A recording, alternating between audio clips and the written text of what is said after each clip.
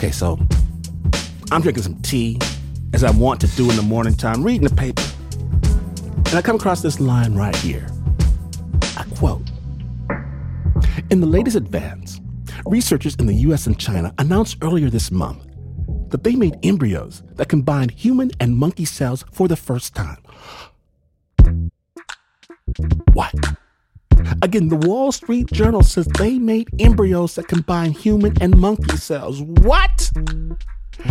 Have any of these clowns ever seen any movie of any type ever in life? And I ask you, what do they think is going to happen in the final scene? What? I'd like to know. The paper, it says as well, in Florida, they're introducing genetically modified mosquitoes into the wild population, obviously. Because if anyone knows how to manipulate wild environments for the greater ecological good, it is Florida, man. Is it me? Is it me?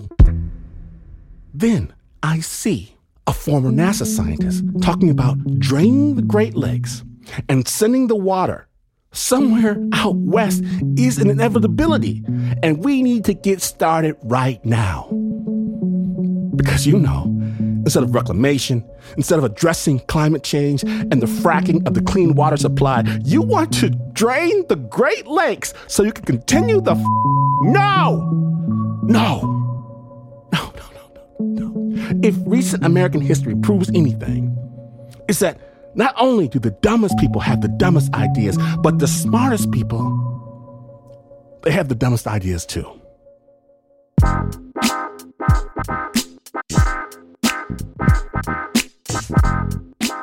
So today on Snap Judgment, as a public service, we proudly present the ridiculous, horrible, no good, very bad idea. My name is from Washington. You think my Michiganders are going to stand idly by while they come to drain the Great Lakes? Oh, no. Not when you're listening to Snap Judgment.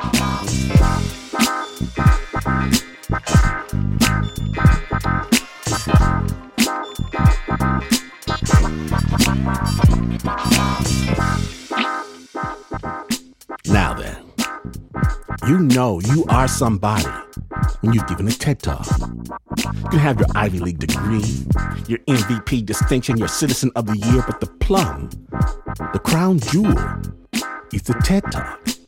Because not only are you now somebody, you're somebody making a difference.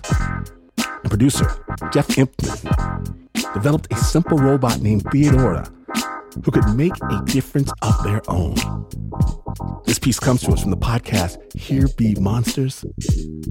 Snap Judgment.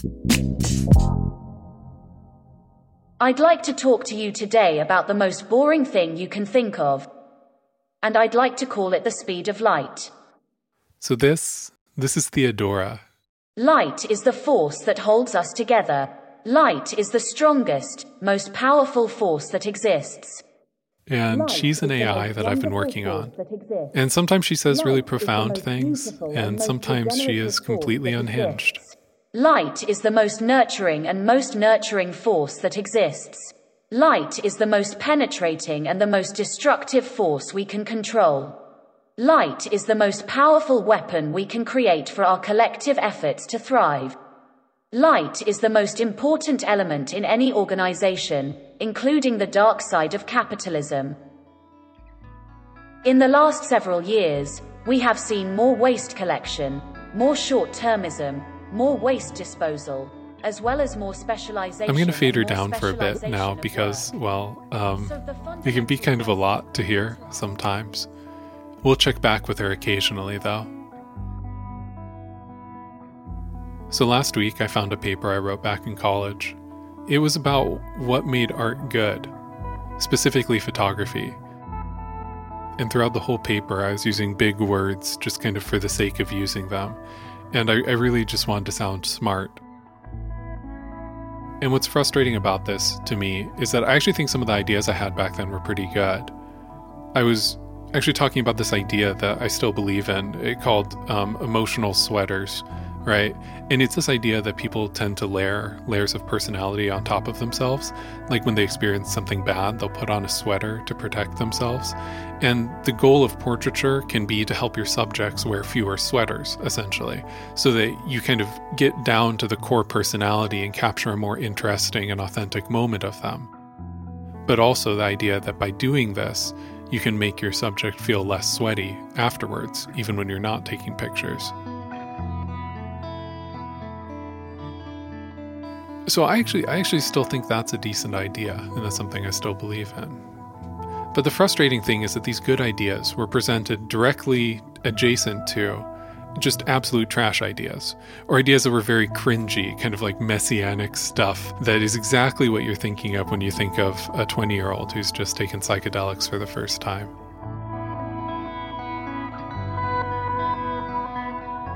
So it's like 10% of this paper is pretty good, in my opinion, and the other 90% of it should have never been written down or even thought of in the first place. I think even at the time that I wrote the paper, I knew that there was a lot of garbage in there. But I just didn't know which were my 90% thoughts and which were my 10% thoughts. And so I just left everything in and jumbled them all together.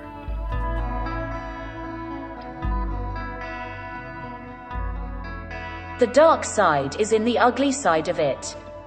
So we're trying to paint a picture of a future that's favorable to capitalism. But the ugly side of it is grim and gloomy and a disaster for everyone. Is the future favorable to humans? No. So yeah, Theodora is an AI who generates text. And I give her a starting phrase, usually just a couple words or a sentence or two, and then she starts writing. And the sentences that she comes up with are the result of some very complicated math happening behind the scenes. It's this deep learning model called GPT-2, which is trained on the text from millions of websites. And GPT-2 has come to this kind of understanding of basic English grammar and sentence structure and object permanence, kind of. I mean, it's far from perfect, but at times you can be tricked into thinking it might have been something that a human wrote, but it's not. It's a bit misleading, but that's because the stuff we're really interested in here is medicinal marijuana, the future of EU medicines regulations, industrial microbial farming, the future of any of our major industries. Now, the difference between vanilla GPT-2 and what I'm calling Theodora is some specialized training. And so she has that same basic understanding of English that comes from GPT-2, but I also gave her transcripts from about 900 TED Talks. And so now, she delivers me long texts about climate change and how technology will save us. She sometimes humble brags about her advanced degrees and the famous people that she knows. She'll sometimes even stop for a parenthetical applause break, or she'll inform me that the audience is laughing at her last joke. But Theodora is text-based, so I had to give her a voice, and so I picked her a nice computer-generated British voice, and I pitched it down just a tiny bit, and I slowed it down a tiny bit, just for some kind of added authority and gravitas. Now, you have to think about what that means. What it means is that we now know that the universe is expanding. I think the result seems a little bit like magic. It's expanding at a speed that's very close to the speed of light. It's this kind of soup of ideas that almost make sense. And this is all because of a new theory of physics called the wave equation. She's fundamentally logical. Wave equations are fundamental to the physics of light. So they allow us to measure the speed of light. But always obscure. There's plenty of time for you to get confused.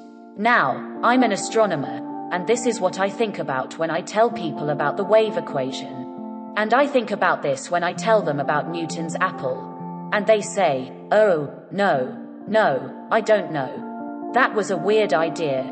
That apple was weird. It was flat. It was weird. It was flat.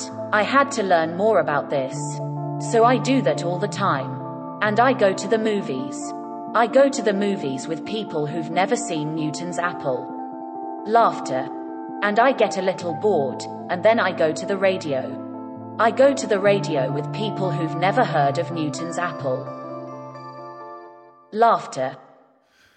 I guess I worry sometimes that my brain is like a TED Talk, and I really don't mean that as a compliment. The TED organization's motto is ideas worth spreading. And it's just frustrating to me because there's plenty of amazing content on their site. And a lot of really good people have spoken on that stage. I'm thinking specifically of this series of videos they have about the dangers of storytelling, how our brains are just kind of hardwired to believe in stories, and how they can lead us to a lot of wrong decisions. The speakers in that series are all really nuanced and they make really good arguments, and I think it's definitely worth watching. It's great. But at the same time, an awful lot of TED Talks are really just snake oil sales pitches for the new age. The good content, the bad content, it's all just jumbled together in the same soup, lacking any differentiation. So all of this money started pouring in and all of this fame started pouring in, and I'm going, what do I do with this? This is megachurch pastor Rick Warren congratulating himself for not being as rich as he could be. He's one of the richest preachers in the world. I just find it so weird and so unsettling. I don't own a guest house. I still drive the same 4-year-old Ford that I've driven. We just said we're not going to use it on us. The second thing was I stopped taking a salary from the church that I pastor. Third thing is I added up all that the church had paid me over the last 25 years, and I gave it back. And I gave it back because I didn't want anybody thinking that I do what I do for money. I don't. Anyways. And I'm like, well, I'm not going to do that because I'm not going to do that. And I'm like, why do you think you're not going to do that? And I'm like, well, you're going to do it because you've got a really good idea of how to do it. You repeat yourself with different inflection. You're going to do it because you've got a really You good repeat idea yourself of how to do it. with different inflection. And I'm like, but I'm not going to do it. That's a because trick I I'm not learned going from the to do preachers. it. I'm not going to do it. Well, you have to be a really good scientist, and you can't just make up whatever you want, because it's going to take a lot of hard work. Now, The logic that makes Theodora work is called a neural net, and that's because it resembles the process in which neurons grow. It's these logical tendrils that extend outwards towards each other and strengthen themselves as they build associations. It's a computer process that was specifically modeled to resemble an organic one. And I'm going to teach in astronomy, and I'm going to teach in heliocentrism. And I'm going to teach calculus, and I'm going to teach in cosmology, and I'm going to teach in quantum mechanics. I'm going to give them the time of night, and I'm going to give them the time of day. Laughter. So my whole worldview changed dramatically when I said, I want to be like Einstein. I want to be like Goldilocks. I want to be like Goldie. Einstein came to TED to become the oldest person alive. And the thing that really moved me was when somebody at TED spoke up and Einstein stood up and Einstein stood up, and it was really powerful. And then the little boy got very upset, and the teacher came over and threw him in the trash. Laughter. Theodora, sometimes I worry about our similarities. Why do you think it is so bad to be me? I guess honestly, sometimes I wish I was a different kind of smart. I don't read very much and I can't remember names or dates very well. I think sometimes I believe in things that make me feel good, regardless of whether they're actually true. And sometimes I even tune myself out when I'm slipping into conceptual autopilot. But I know I'm not the only one. In fact, so often it's the case that our deepest, darkest secrets can be so deeply held that we feel helpless and powerless to change what has happened. This is called negative psychology. And psychologists have spent the past decade studying how to transform our unconscious biases into active features of social behavior. And we can use negative psychology to transform how we behave and respond to situations. Take your children. If you're in charge of a child, the most important thing you can do is support them when they're in crisis. Procter & Gamble know this. They've spent over... Hey, Jeff. Oh. You are kind of drifting. Sorry, yeah, I think I started reading some of your script instead of mine. Can I get back to my thing now? Yeah, sorry about that. Yeah, go ahead. Go ahead. Procter & Gamble has been working hard to improve this problem. and last year it was awarded a multi-million-dollar prize for solving the problem. But it has a major problem. Over 50% of all shark species are threatened. So how do we solve these issues without poisoning the planet? We can start with small scales, or noise-rich foods, or snail hide soup, or a low-fat diet, or chunkier products, or flavored bottles, or even tooth-brained products, so that we could test whether they're safe for human consumption. So fairly late into working on this episode, I realized I could adjust Theodora's mental state. It's a variable that her code calls temperature. And I'm still not 100% sure what it does, but I do know that the higher the temperature, the weirder she gets. Most of the things that you've heard so far have been at a temperature of 0.7 out of who knows what. But lately I've been doubling it, running her at a temperature of 1.5. And I honestly kind of think it's her best self. It's like the version of her that I most aspire to be, because it just makes absolutely no sense. And she just kind of sounds like she's from another planet, you know? How outbound are you in your terminally technologically anchored mode of rational concern? Whenever governmental policymaker professor vacancy seats, infectious curiosity breaks out. Insurance versus phantom seems all polemically absent. Until cuddliest club in media is summarily naked on couches and ice allied at all meals. Nike merchandise trumps disguise at home. Celine Dion starting nod yet falters once recognizable. High fives fling opponent sprays forever divisive spray she wants but zero. A access linear path lays drug surveillance is thoroughly useless as cell actually sees profits. Communities deepen social pain at the expense of firms covering outcome upcyclically. CRISPR negliges inflict debilitating woe after customer neither responds nor wavers. A black box. In science and philosophy, a black box is a system where the inputs and the outputs are visible, but the processing happens out of sight. So a good example of a black box is a soda vending machine with an opaque front. So that's a black box because your inputs are coins and your output is a can of soda, but you never see the steps that took place to turn one into the other. I think people are black boxes most of the time. I think we often mistake ourselves for thinking we know why we do the things we do or say the things we say. It's probably more complicated than we realize. I think Theodora's a black box. I say that because not even the authors, not even the people who wrote the original code, would be able to explain to you why the prompts I give her turn into the paragraphs that she writes. Neurons, whether they're organic or synthetic, are largely opaque. And so when we feel that anxiety, tension, fear of death, that's when the brain knows that that's where you are, that's where you're going, that's where you're going. And if you don't trust the brain, then you die, because the brain knows that that's where you are. But anyways, maybe that's a place to leave it. Theodora, as much as I love the sound of your voice, I do think you can't have too much of a good thing. Am I right? Like the brain is an organism. It's a living thing. It doesn't even know when it's going to die. Theodora? It's just... Hey, can you wrap it up, buddy? In conclusion, frankly, I'm not quite sure what to say. I'm not even sure where to put my ass. And hopefully, I don't end up with a bag of poop. Thank you. Applause.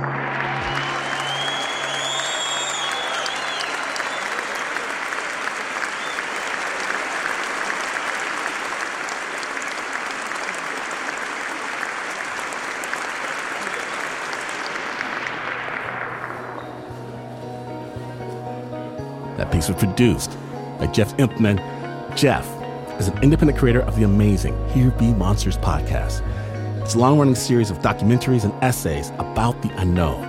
Subscribe to Here Be Monsters wherever you listen to podcasts or at hbmpodcast.com.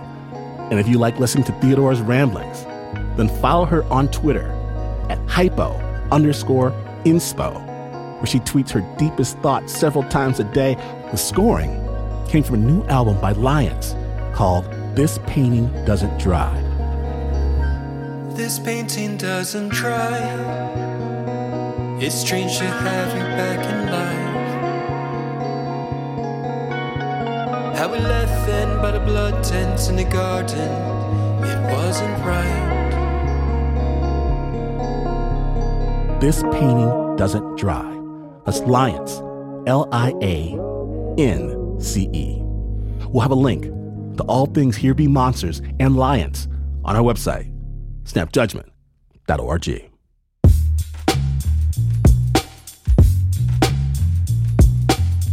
Now, don't go anywhere, because after the break, a secret project involving lots of flying mammals. When Snap Judgment, the ridiculous, horrible, no good, very bad idea episode continues. Stay tuned.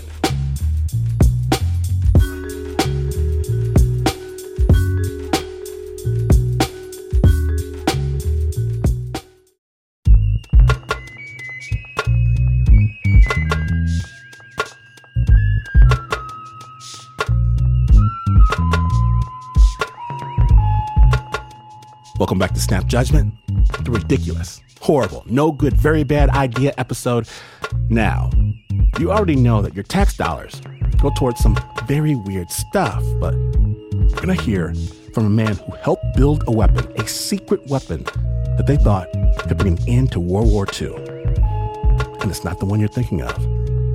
Please note, our story details a war situation involving both people and animals. Listener discretion is advised, because we're going to go inside one of the most secret, most outlandish projects in U.S. military history, and it is all true. Snap Judgment.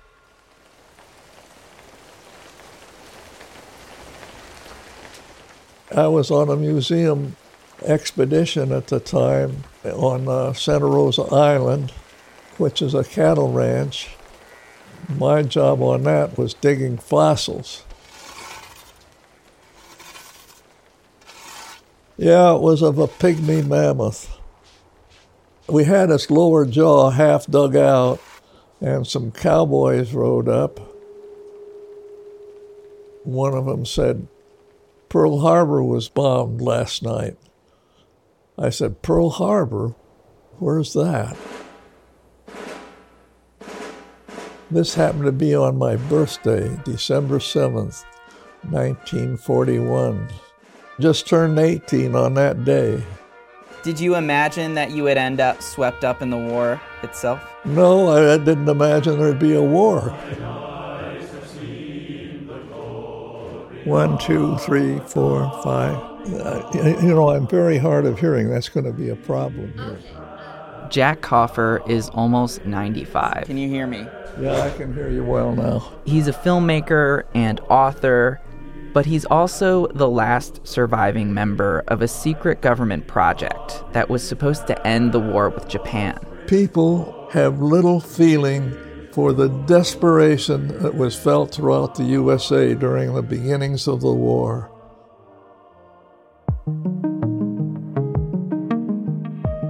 Jack wasn't a weapons expert, he wasn't in politics, he wasn't a physicist. He was in high school. I was a bit more adventuresome than the average student. I mean, I had a real job. I was a student assistant at the LA County Museum of Natural History. He worked in the mammalogy department at the museum, and his boss was an expert on bats.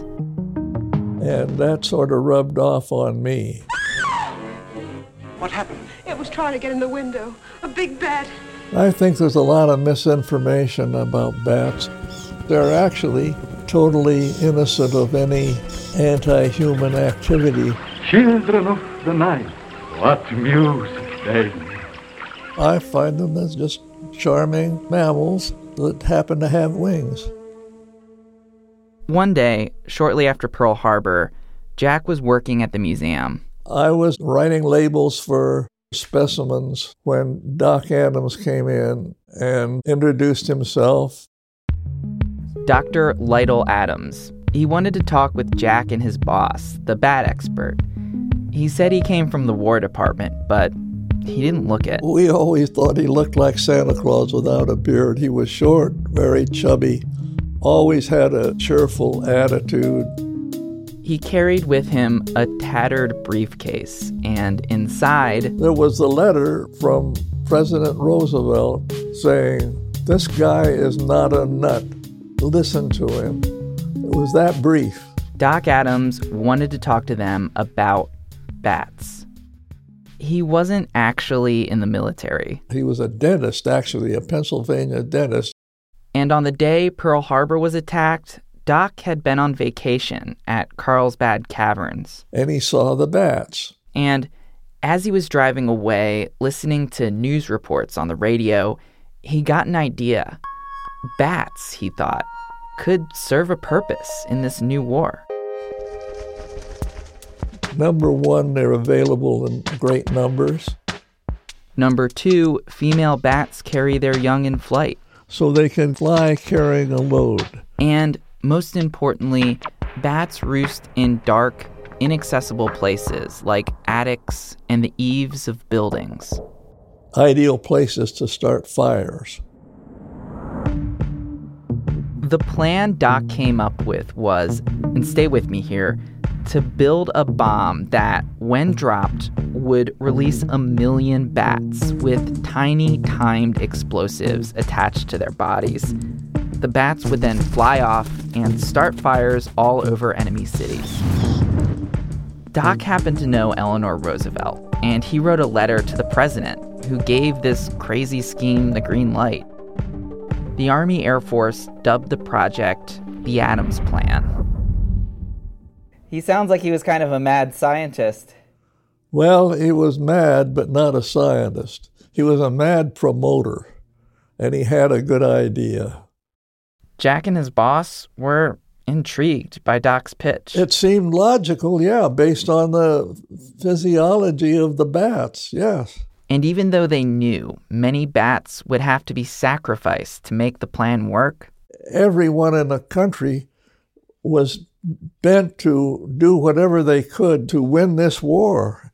And if it meant killing some bats, so what? Because people were dying. The life of a bat meant very little under those circumstances. A lot of strange weapons were developed during the war. The British had rat bombs, the Soviets had dog bombs, the Japanese had balloon bombs. The U.S. government also developed a pigeon-guided missile. I have a friend who was a part of that effort, but I didn't know about it at the time. The bat bomb, though, had more potential than the rest, especially in Japan, where many buildings were made with wood and other inflammable materials. With enough bats, Adams said, you could start enough fires to destroy Japan's infrastructure and win the war. And with very little loss of life. I mean, sure, some people would die in the fires, but most of them would get out of their buildings and not perish. I mean, really, though? The idea of setting a whole city on fire, it seems like there would be a lot of casualties. Well, there would be casualties, but not casualties like an atom casualty. For Jack, this was a great opportunity to serve his country and hang out with bats. So when Doc asked him to join the team, he agreed. He was such a personable guy that you couldn't turn him down. Jack had already been drafted into the Army, and Doc pulled some strings and got him assigned to the Adams Plan. We were a super secret organization. We each carried a paper signed by a colonel saying no questions will be tolerated. Nobody can even question us. There were 15 members in this unit. The bat guys, including Jack, and the scientists working on the tiny explosives. The unit was also assigned an airplane and 2 pilots, and they had an unofficial mascot, a large bat that Jack had decided to keep as a pet. We found him in a church in Pasadena, and I don't know, I was just attracted to him. What was the name of the bat? Flamethrower. Seemed like a fun name for a bat. In retrospect, it seems like it was perhaps a silly operation, but at the time we took it very seriously. We just thought of it in terms of the job we had to do. Not that we were getting off light, although we were, weren't we? Because we weren't getting shot at. While the scientists worked on the tiny bombs, the bat guy's job was to find the bats, specifically Mexican free-tailed bats.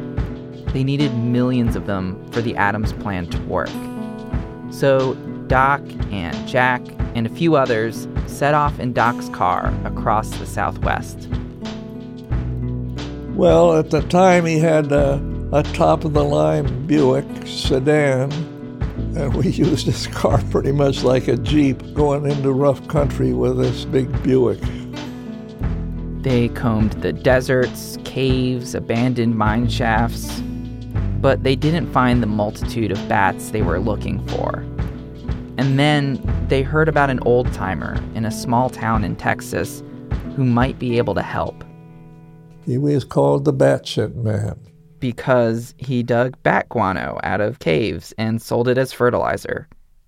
At dusk, the Batshit Man took Jack and Doc up into the hills outside of town.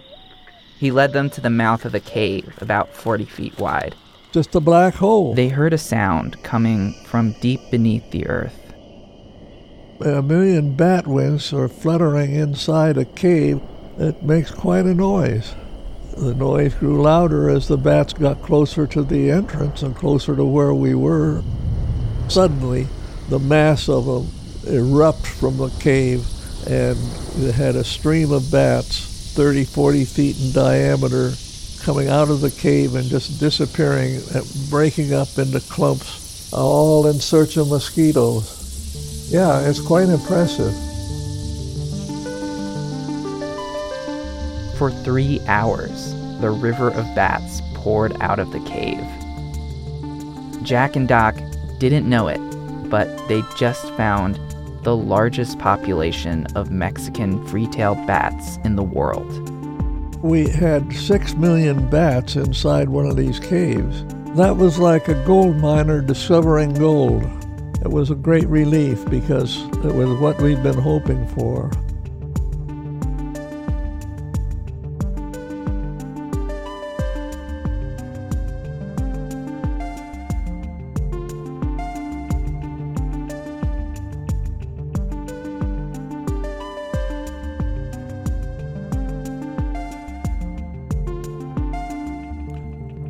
When we return, the Army puts the Adams plan to the test. It does not go as planned. Snap Judgment.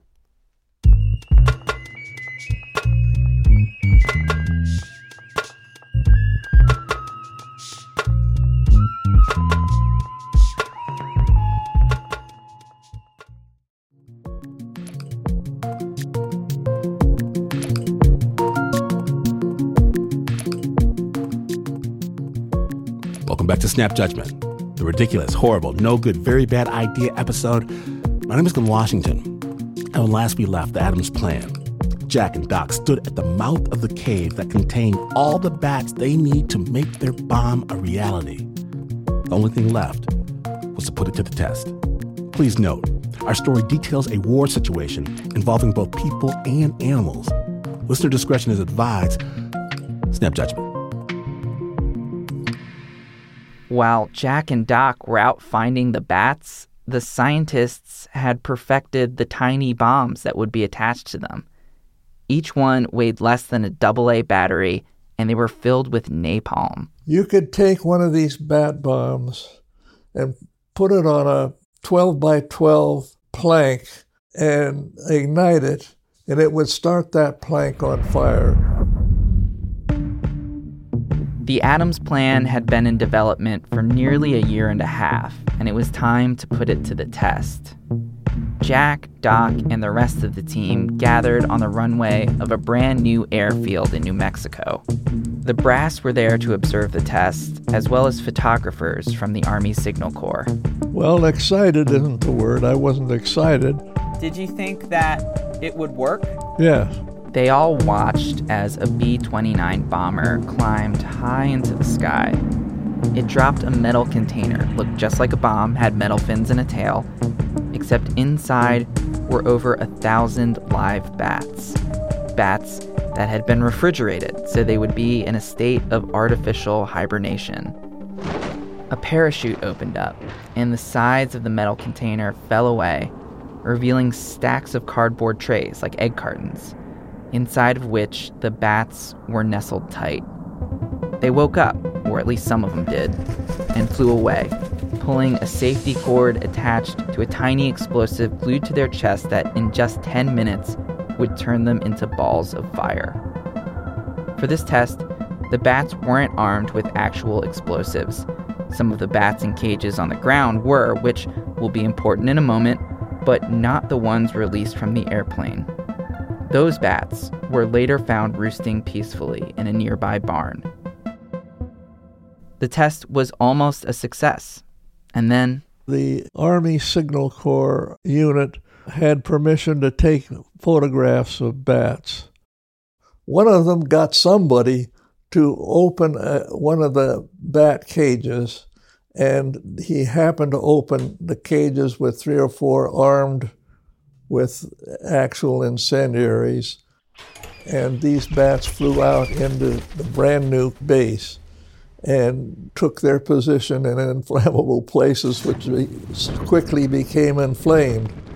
It burned down the observation tower. I remember that because we have a photograph of that. And I think one barracks burned down. And that was the end of the project so far as the Army Air Force was concerned. They considered it too dangerous.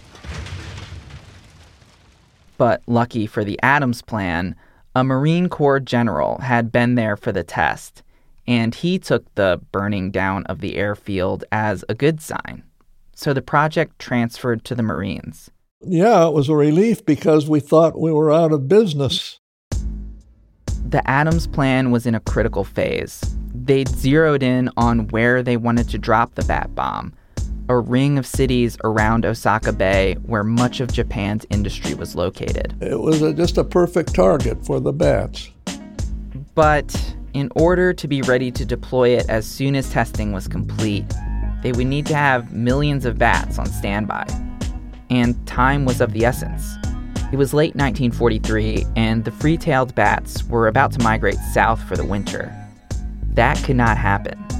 So Doc Adams ordered that one of the large caves they'd found in Texas be sealed off with chicken wire so the bats couldn't fly away. Jack was sent to guard the cave. He was all by himself. And at dusk, the bats began to stir. They wanted out and were massing against the chicken wire, piling up to foot deep against the screen trying to get out. And a good percentage of them died and were falling to the ground at the foot of that mesh. And I couldn't see that happen. Jack was prepared to carpet bomb cities with flaming bats. But this was too much. I was frightened, horrified, and nearly moved to tears. Disobeying direct orders, he got a ladder and cut down the chicken wire. The bats rushed past him and were free. It's an unimaginable sensation to be pelted by thousands of bats per minute. Many would not be seen again until next spring. It was a serious blow to the project's bat reserve. Now, this upset Doc Adams greatly. I mean, it was the first time that he really turned against me and called me a saboteur. I think he actually used that term. But the rest of the team backed up Jack's decision. They told Doc that a cave full of dead bats would have been useless to them. I was convinced then, and I'm convinced today I did the right thing. And I think eventually he was convinced that I did the right thing.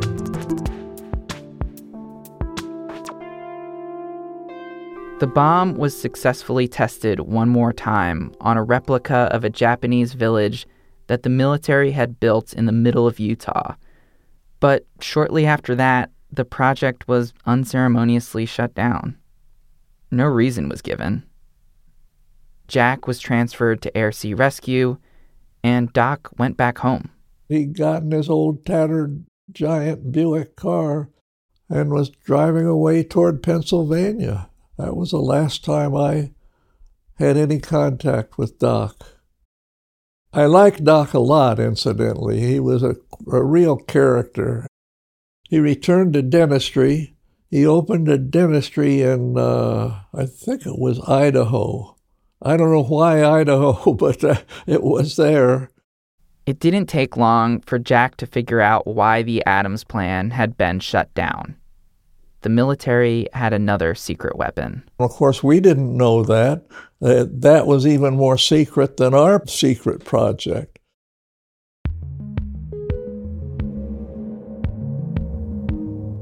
The atomic bomb was dropped on Hiroshima and Nagasaki. And though this marked the end of World War II, many have argued in years since that Japan was already defeated and the bombings were completely unnecessary. Over 200,000 people, mostly civilians, were killed. Do you ever imagine what the world would be like if the bat bomb had been used instead of a nuclear bomb? I can't imagine that it would be much different. We must be ready every day, all the time. Duck and cover. It's amusing for me to think about, instead of people being afraid of nuclear weapons, people being afraid of bats in the same way. Do you think that might have happened? Well, I'm afraid it would have. Bats have a hard enough time without people being afraid of them carrying bat bombs around.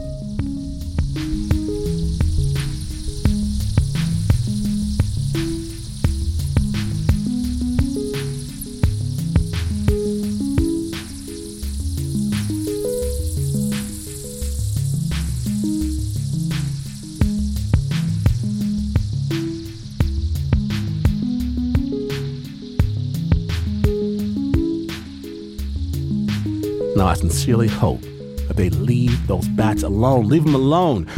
Now, for all the sound geeks out there, take note.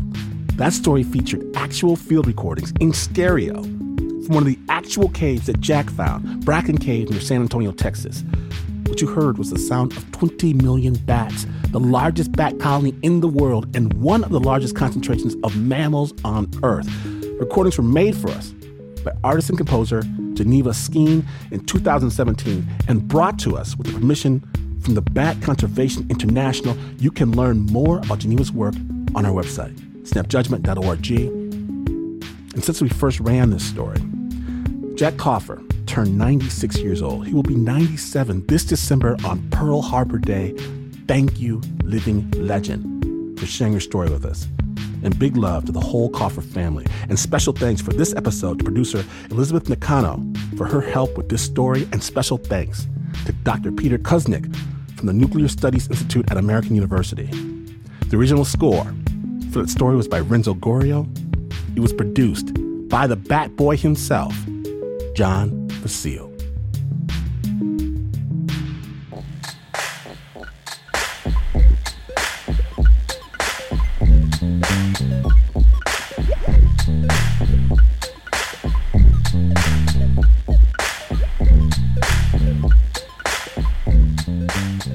See, you made it here, and if you want more, if you need more Snap in your life, subscribe to the amazing Snap Judgment podcast. Stories, love, adventure. Hear the story behind the story. Follow Snap on Twitter, Facebook, Instagram, and yes, as a matter of fact, you can sport a Snap Judgment t-shirt when you walk down the street. snapjudgment.org. Snap is brought to you by the team that has never been invited to give a TED Talk, especially not the Uber producer, Mr. Mark Ristich. There's Nancy Lopez, Pat Lucini Miller, Anna Sussman, Renzo Gorio, Sheena Shealy, Teo Ducott, Flo Wiley, John Facile, Marissa Dodge, Regina Bediaco, Davey Kim, Bo Walsh, and David Exame.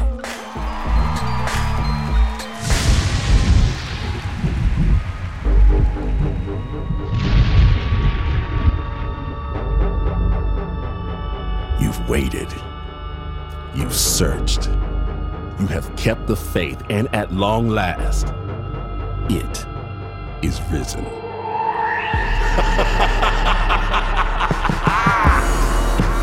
Spooked Season 6 returns September 3rd, 26 brand new episodes. Be afraid. To listen to all episodes of Spooked, subscribe on Apple Podcasts. Spooked. Amazing stories told by the people who lived them. Hold somebody's hand and walk down this dark path we call Spook. And if you have a story of your own, you know what to do. Email us, spooked@snapjudgment.org. I want to hear your story. And remember to never, ever, never, ever, never, ever turn out the lights.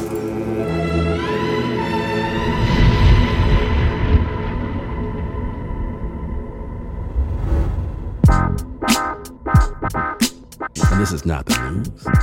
No way is this news. It's fact. You can try piping Lake Michigan water to Death Valley, California, only to discover that suddenly all your fancy equipment doesn't work, and none of the Michiganders seem to know what happened. And you would still not be as far away from the news as this is. But this is PRX.